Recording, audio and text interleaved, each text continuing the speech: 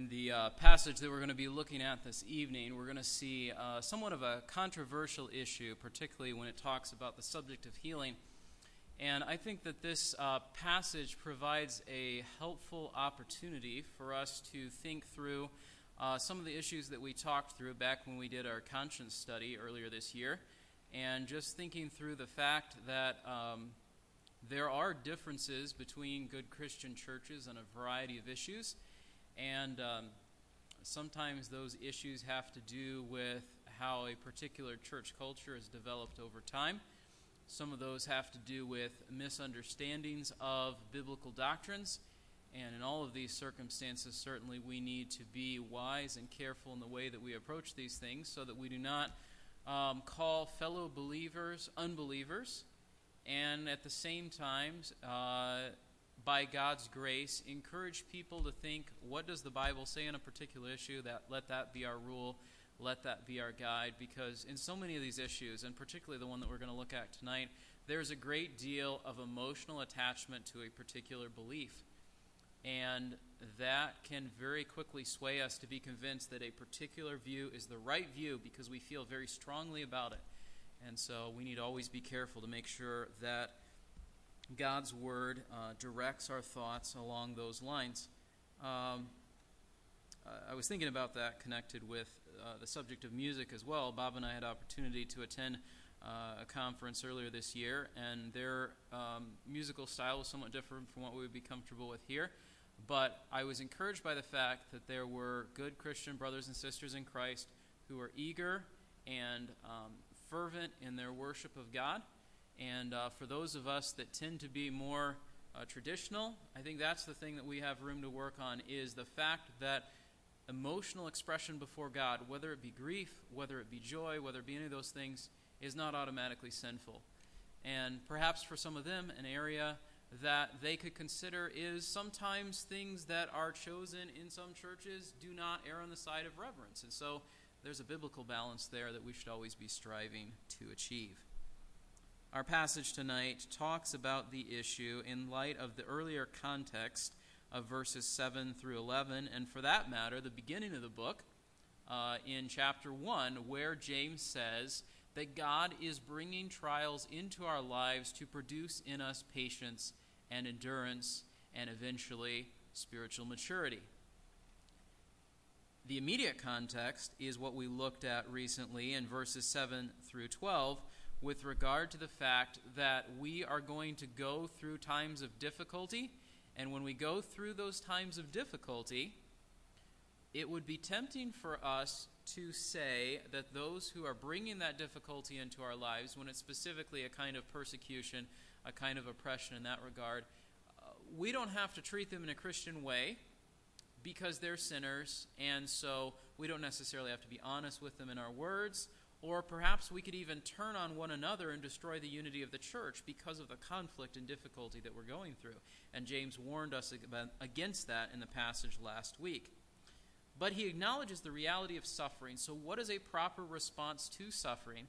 And from the title of the message you have in your bulletin, the proper response to suffering, in fact, to all the circumstances of life, is to speak to God about them. And that will in turn lead to us addressing those things with those around us. So look at verse 13. Is anyone suffering? Pray. Is anyone cheerful?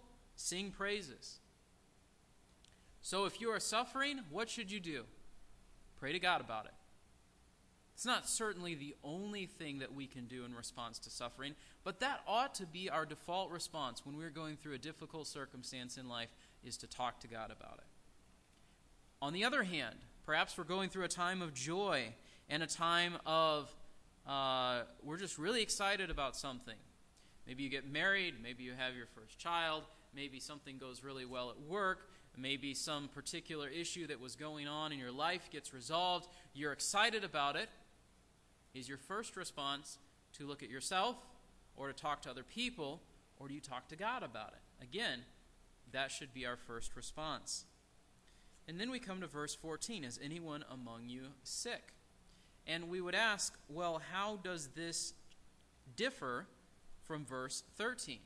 The word there that's used for being sick can either be spiritually weak or physically sick. The fact that he is, in verse 14, someone who appears to be bedridden, someone who needs to be raised up, and at the end of verse 15 has a conditional, if he has committed sins, would lean toward the reality that this is probably talking about physical sickness.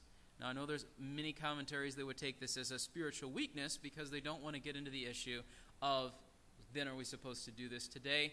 And I'm not saying that they have no good reasons for that, but I'm convinced that this is talking about someone who is very physically sick. And James is saying, in that circumstance, what should you do? We need to remember that in James's context, this was one of the earliest books that was written in the New Testament. And so a lot of the parameters for church life were not yet widely established, at least not recorded for us, like Paul would later do in the books of 1st, 2nd Timothy, and Titus. So that's something to keep in mind. That doesn't mean that what was written earlier contradicts what came later, but it does mean that we have to consider the historical context in which this was written. This was early in the life of the church. You look through the book of Acts, and you see a number of notable miracles early on in the book of Acts, and then you see the number of those miracles tapering off to some extent, although you do see things like God's miraculous preservation of Paul from the viper that bites him when he's almost arrived at Rome, things like that. But a lot of the miraculous events that take place in the book of Acts take place in the first, let's say, 20 to 30 years of the church. There's several reasons for that. One is the apostles are all still living, and the apostles were the ones who had been specifically appointed by God to go about testifying to God's word, and part of their testimony was accompanied by miraculous power, healings and casting out demons and other things that Jesus himself had done, and this served to provide a link between their ministry and the ministry of Jesus Christ. Can we do those things today? I would argue that there were 3, perhaps 4 periods of time in which God had specifically appointed people to perform miracles. One was Moses, when he leads the people out of the land of Egypt. A second was the time of Elijah and Elisha. Now, many of the prophets did signs, but most of them did not do miracles. There are a few exceptions to that, but primarily the major concentration of miracles was in the ministry of Moses, the ministry of Elisha and Elijah, and then now the ministry of Jesus and the apostles. Some would see in Paul's lack of relief from his thorn in the flesh in 2 Corinthians that God was no longer doing miracles as he had previously done. I'm not sure that that is a complete argument, because some people would see that as a sort of spiritual attack, not merely a physical one. We don't have time to go into all the details of that passage. The bottom line would be, I would make this argument. There is no one verse that says miracles happened in the early church, miracles don't happen in the modern day, largely because the Bible was written during the time frame of the early church. That being said, I would argue that because we don't have apostles today, because we don't have prophets today, there is not someone who's specifically appointed to carry out miracles in the way that we see in the book of Acts and in the context into which James wrote his letter. Why do I say there's no more apostles today? Because the criteria for apostles were they had to have a face-to-face encounter with Christ. According to Acts 1, had to have been someone who had observed all of Christ's ministry and were an eyewitness of the resurrection. Paul himself came to be an apostle in a slightly different sense, but he had that direct encounter with Christ and was a witness of Christ's resurrection, having confronted the risen Christ face to face. There is no one today who has observed Jesus' ministry firsthand. There is no one today that can claim to be an eyewitness of the resurrection of Christ legitimately, and so there are no apostles today. What about prophets? We see examples of New Testament prophets. Agabus is one of these. We see him several times in the book of Acts. He, for example, tells the early church that there would be a time of famine. That takes place. Later on, he says, Paul, if you go down to Jerusalem, here's what's going to happen to you. You're going to be bound in chains, and here's the suffering that's going to come to you. There is no one today that is specifically authorized to give those prophecies as there was early in the history of the church. And one of the primary reasons for that is God's word has been completed. We have what we need. There is no longer need for additional special revelation. People will say, well, what about so-and-so who claims to be a prophet today? What about so-and-so who claims to be an apostle today? The person that claims to be an apostle today is not an apostle in the New Testament sense of the word. The person that claims to be a prophet today is, in every instance that I am aware of, not a prophet in the sense of Deuteronomy 18 or a New Testament prophet, because getting something right 50% of the time might make you a good baseball player or a good meteorologist, but does not make you a prophet, because a prophet had to be 100% of the time what you said came true. It had to be everything you said matched up exactly with what God's word had already said. It did not contradict it in any way. Or else you were a false prophet, which brought the death penalty in ancient Israel, and in the early church was part of their command to test the spirits and reject what is false. So there are not apostles, there are not prophets, there are not those who are specifically authorized to raise people up. Well, in James's day, it says it wasn't apostles, it wasn't prophets, it was the elders of the church. If they went to someone who was deathly ill, prayed over him, anointed him, he would be raised up. The prayer offered in faith will restore the one who is sick, and the Lord will raise him up, and if he has committed sins, they will be forgiven him. I'm not convinced that I have that power today. And that is going to sound like a contradiction to what I'm about to say to you about the rest of the passage, which is that we should come confidently before God in faith. But I am not convinced that the New Testament authorizes those in the present day church to come before God and claim that he will heal people with the confidence and assurance that James expresses in this passage. For one, there is a contrast between the way that this is often practiced today and the attitude that I think James has here. What I mean by that is this.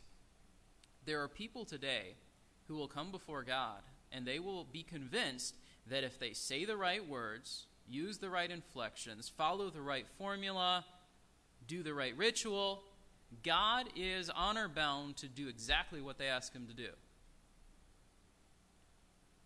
What kind of a position does that put them in relationship to God? It's not a position of submission and acknowledgement of God's authority. It's often an arrogant expression of their own authority. Why is that important? Well, for example, when we encounter the Ephesians in the book of Acts, they are characterized by a belief in magical practices and an understanding, some of them Jews included, that if they just got the formula right, said the right name, used the right words, they could do all the things that the apostles were doing. Against that idea is the fact that the 7 sons of the Jewish priest Sceva, who come to a demon-possessed man and say, in the name of Jesus whom Paul preaches, we cast you out, and then are hurled from the house naked and bleeding on the street, all 7 of them overpowered by this one man who's demon-possessed. Why did that take place? Because they didn't know Jesus, they didn't believe in him, and they had this attitude that if I just use Jesus' name, I'll get the result that I want. And God will not be treated that way. So where does that leave us with regard to this passage? I don't think that it is automatically wrong to have an elder or a pastor, several of the church, to go to someone who is very sick and do what this passage says. I'm not convinced, given the difference in the context between when James was written and all the other things that I just went through, that we can say that it will have the guaranteed result that this passage talks about. And so along those lines, I would be hesitant about doing this practice in connection with our church. That being said, should we come before God confidently in faith, expecting that he can and will answer prayer? Yes.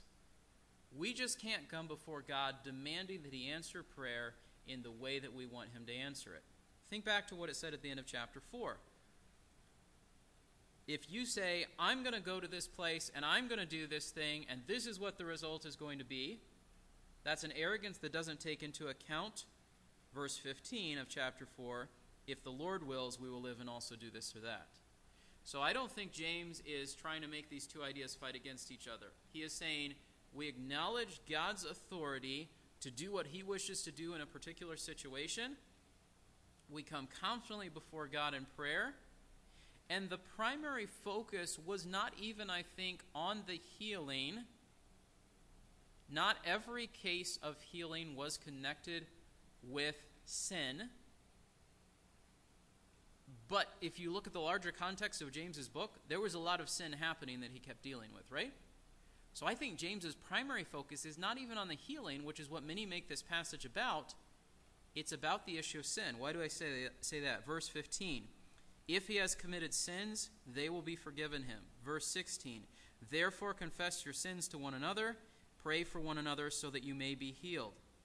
Verse 19. If any among you strays from the truth and one turns him back, let him know that he who turns a sinner from the error of his way will save his soul from death and will cover a multitude of sins.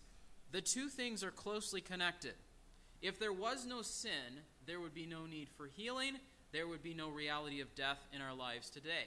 Sin resulted from Adam and Eve disobeying God. God had said, if you eat from the tree, you will begin to die. They did it. They began to die. Death came to all men, as Paul says in Romans. Death is passed on to us today. That is why we grow old. That is why things in our bodies break down. That is why all of these physical sufferings exist in this world. In the time of the establishment of the early church, there were miracles of healing in which God demonstrated his power and the authority of the apostles and the reality of the early church as being the thing in which he was working in the world. What about us today? Does God have the power to miraculously heal people? I would say yes. Can we always recognize when he has done so? I would say no. Can we force him to do it in every instance today? No. I think this comes up in connection with what we've been going through with regard to Maggie's cancer. There are people that we have observed over the last year whose children have gone through the same kinds of treatments and the same kinds of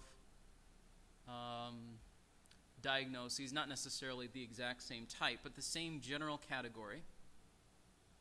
And people talk about it in terms of war, battle, fighting, victory.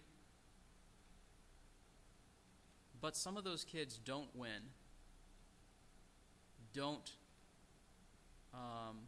get past the battle. So where does that leave them? Do they not try hard enough? I don't think we would say that. Did they...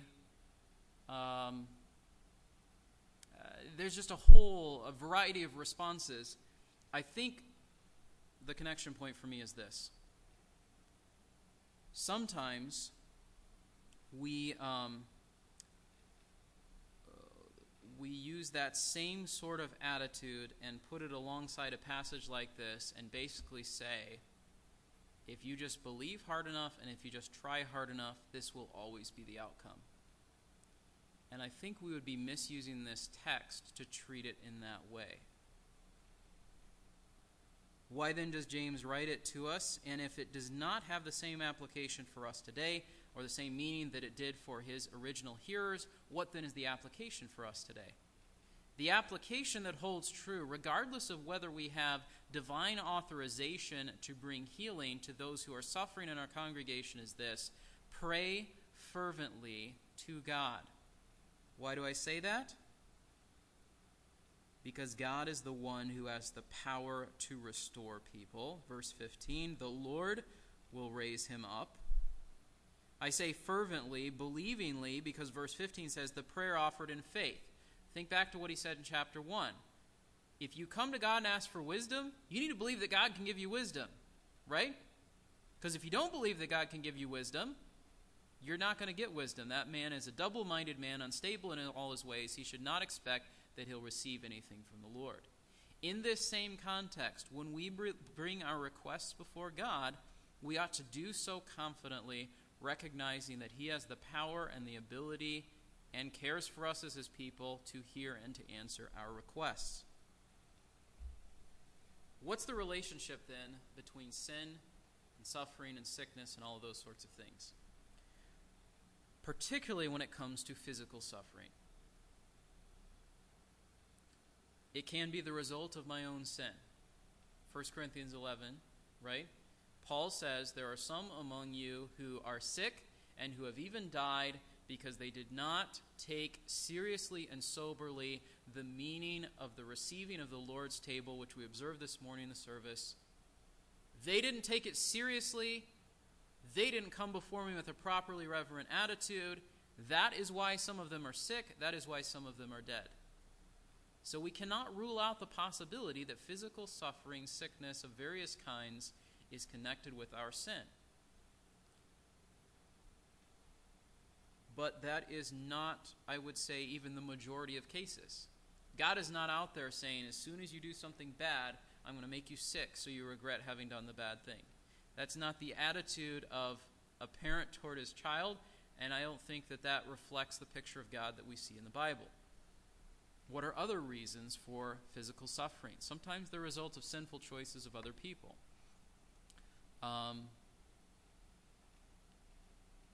Think about perhaps the children of Israel as they suffered in slavery in the land of Egypt. Their physical suffering was not due necessarily to their sin, but to the sin of Pharaoh in mistreating them because he didn't want to listen to Moses' words.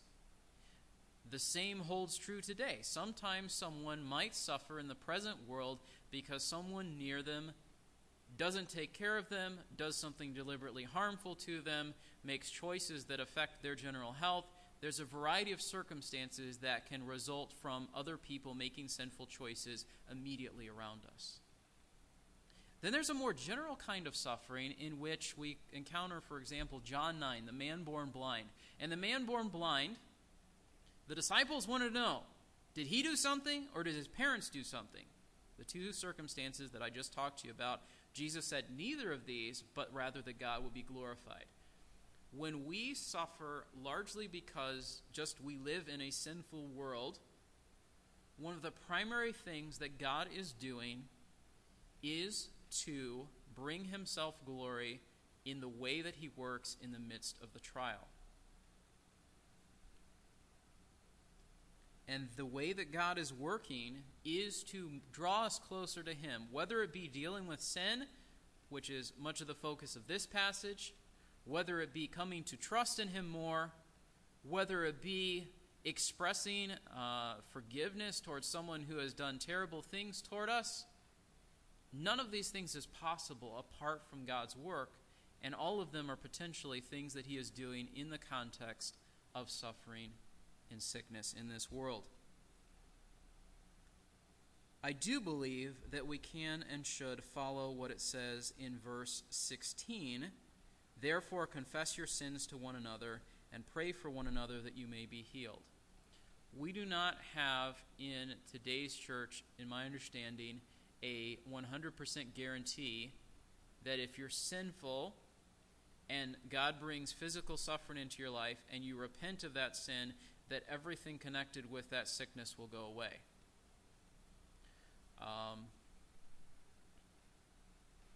If someone chooses to live in a moral lifestyle, there's all kinds of diseases that you can catch that you can't uncatch, for example. If someone chooses to disobey the law, get drunk, get into a car accident, there could be physical disabilities connected with that are lifelong. But the verse does say we ought to be dealing with sin regularly amongst ourselves in order that we are in a place for God to work what he can do, which is to work in the midst of those circumstances. When it says confess your sins to one another, I don't think it's saying this. I'm going to go to Bob. I'm going to say, Bob, here's all the bad things I did this week. Paul, here's all the bad things I did this week. Mike, here's all the bad things I did this week. I don't think that's the point. I think the point is you confess your sins to the people that you have sinned against. Obviously, we confess them to God. And when we have confessed our sins to God and to the people that we've sinned against, if that is the occasion of our physical suffering, God is then free. Not that he was not free before, but God is then in a place where he is willing, potentially, to remove that suffering because it has accomplished its purpose. The principle in verse 16, I think, is important. The effective prayer of a righteous man can accomplish much. The effective prayer, as in a prayer that does something, of a righteous man, as in we are in a right relationship with God, can accomplish much. He gives us this example, Elijah. Elijah was a man with a nature like ours, and he prayed earnestly that it would not rain, and it did not rain on the earth for 3 years and 6 months. Then he prayed again, and the sky poured rain, and the earth produced its fruit. People have asked why this account from the life of Elijah and not some of his more notable feats, like the opposition against the prophets of Baal when he calls down fire from heaven. Elijah's prayer for rain probably illustrates better the fervency and the diligence and the time period that's involved in following God faithfully. Why do I say that? If you say, God, can you bring down fire right now? There's an immediate response, everybody sees it, and I don't want to minimize the importance of that.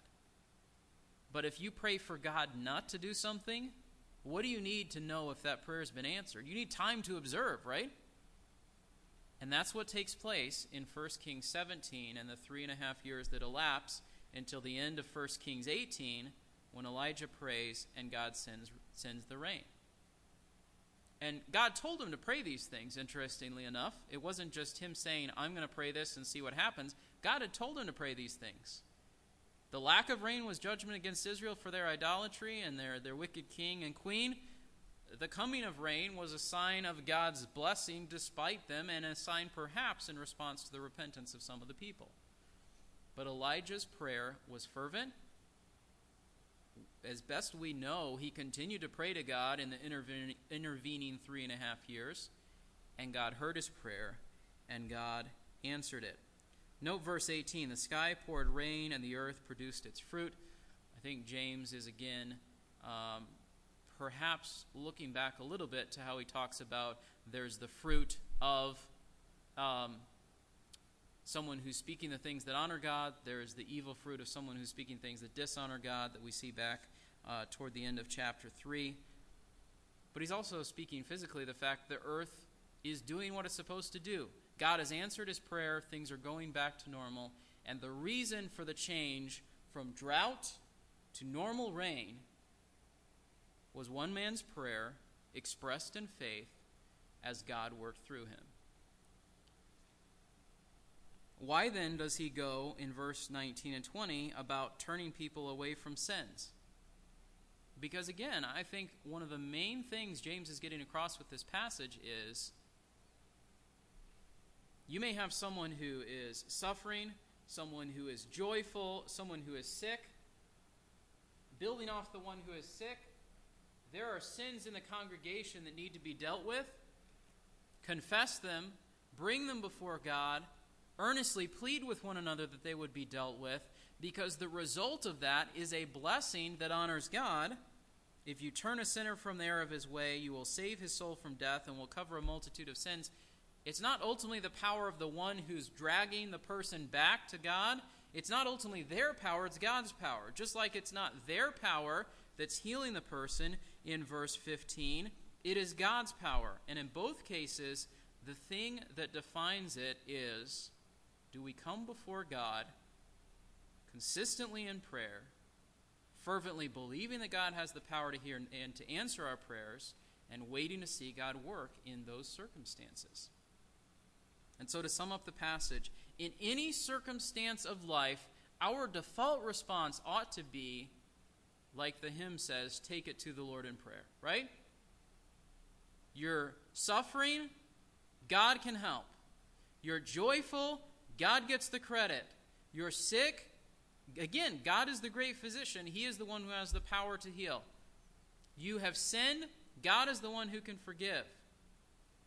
So while there are things that this passage tells us that we ought to do toward one another, it's still primarily focused on what is our relationship to God in prayer. Is our prayer like Elijah's? I know that probably for many of us, we struggle to pray that way, right? Pray confidently to God about things that we know. Ironically, what Elijah did brought him hardship, right? Ahab hated him because he prayed that prayer. You've punished Israel. Ahab hated Elijah because of that. Are we willing to pray to God things that we know are the right things to pray, even if they're the things that will bring difficulty into our lives? Are we willing to pray expectantly that God can bring a blessing, even knowing that there are cases when the people around us may not deserve it, when we ourselves may not deserve it? Because Elijah was standing in a nation that had still not fully turned back to God, right? When he prays that prayer. And so there's many more things that we could explore from this passage. But I think one of the main points we need to take away is every circumstance of life ought to be brought to God in prayer. Subset of that is suffering. Subset of that is joy. Connected with suffering, it could be in the form of sickness. That sickness could be because of sin. That sin could be ours. It could be someone else's. It could be the sinfulness of the world around us. In all of these things, God is glorified and good is accomplished in and for us when we come before God with the attitude that Elijah had, with the attitude that James commends to us. And whatever your belief about whether or not God does miraculous healings today, the main point is not about that. The main point is about, do you come before God in believing prayer, expecting Him to answer, and living in a way that you are in a position for Him to answer and Him to bless you? Let's pray.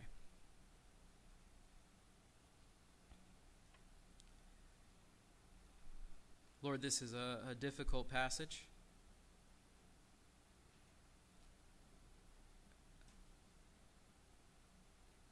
I pray that your truth will continue to sink into our hearts and to our lives. Lord, that we would develop the habit of turning to you in prayer, in praise or thanksgiving, which is yet another kind of prayer, in pleading for those around us, interceding for them, which is yet another kind of prayer,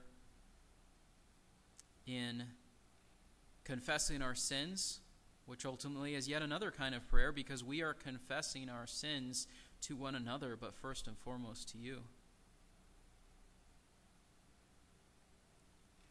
Lord, help us to be a praying people. Help us to be burdened about the spiritual condition of those around us. Help us to see that you have the power to heal the physical ailments that we have going on in our lives, some of which are great and trying even at this present time. And Lord, we ask that you would work in those things. We ask that you would heal Maggie of her cancer. We ask that you would heal Mike's neck. We ask for you would give strength to Jared with the pain that he has in his, Mike's back, different things that Retta has going on in her body as well, things that I know that Millie struggles with. Lord, you can work in all of these things, and we have confidence that you certainly have the power that you could take them away right this moment. Lord, if that's your will, we would rejoice in it. And Lord, if that is not your will, give us the grace in the midst of these circumstances that we might honor you and point those around us to you. Lord, we desire that these things would improve and that we would have relief from them, and that those that we love would live lives that are more normal, and more comfortable and all of those sorts of things. We pray, Lord, that if you answer in that way, that we would not quickly forget the lessons that the trials teach us of depending on you and coming before you regularly in prayer. Lord, we ask that you would do your will in all of these circumstances.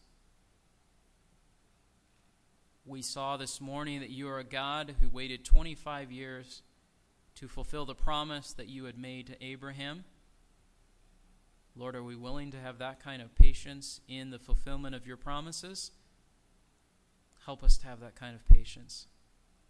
Lord, do we believe that you will do what you have said that you can do, understanding it in the proper context of where we stand in church history and which of your people you are speaking to and what the specific promises are that are being made? Lord, help us to wrestle with these things because they are important that we would understand your word accurately. Lord, through all these things, draw us closer to yourself. We pray this in Christ's name. Amen.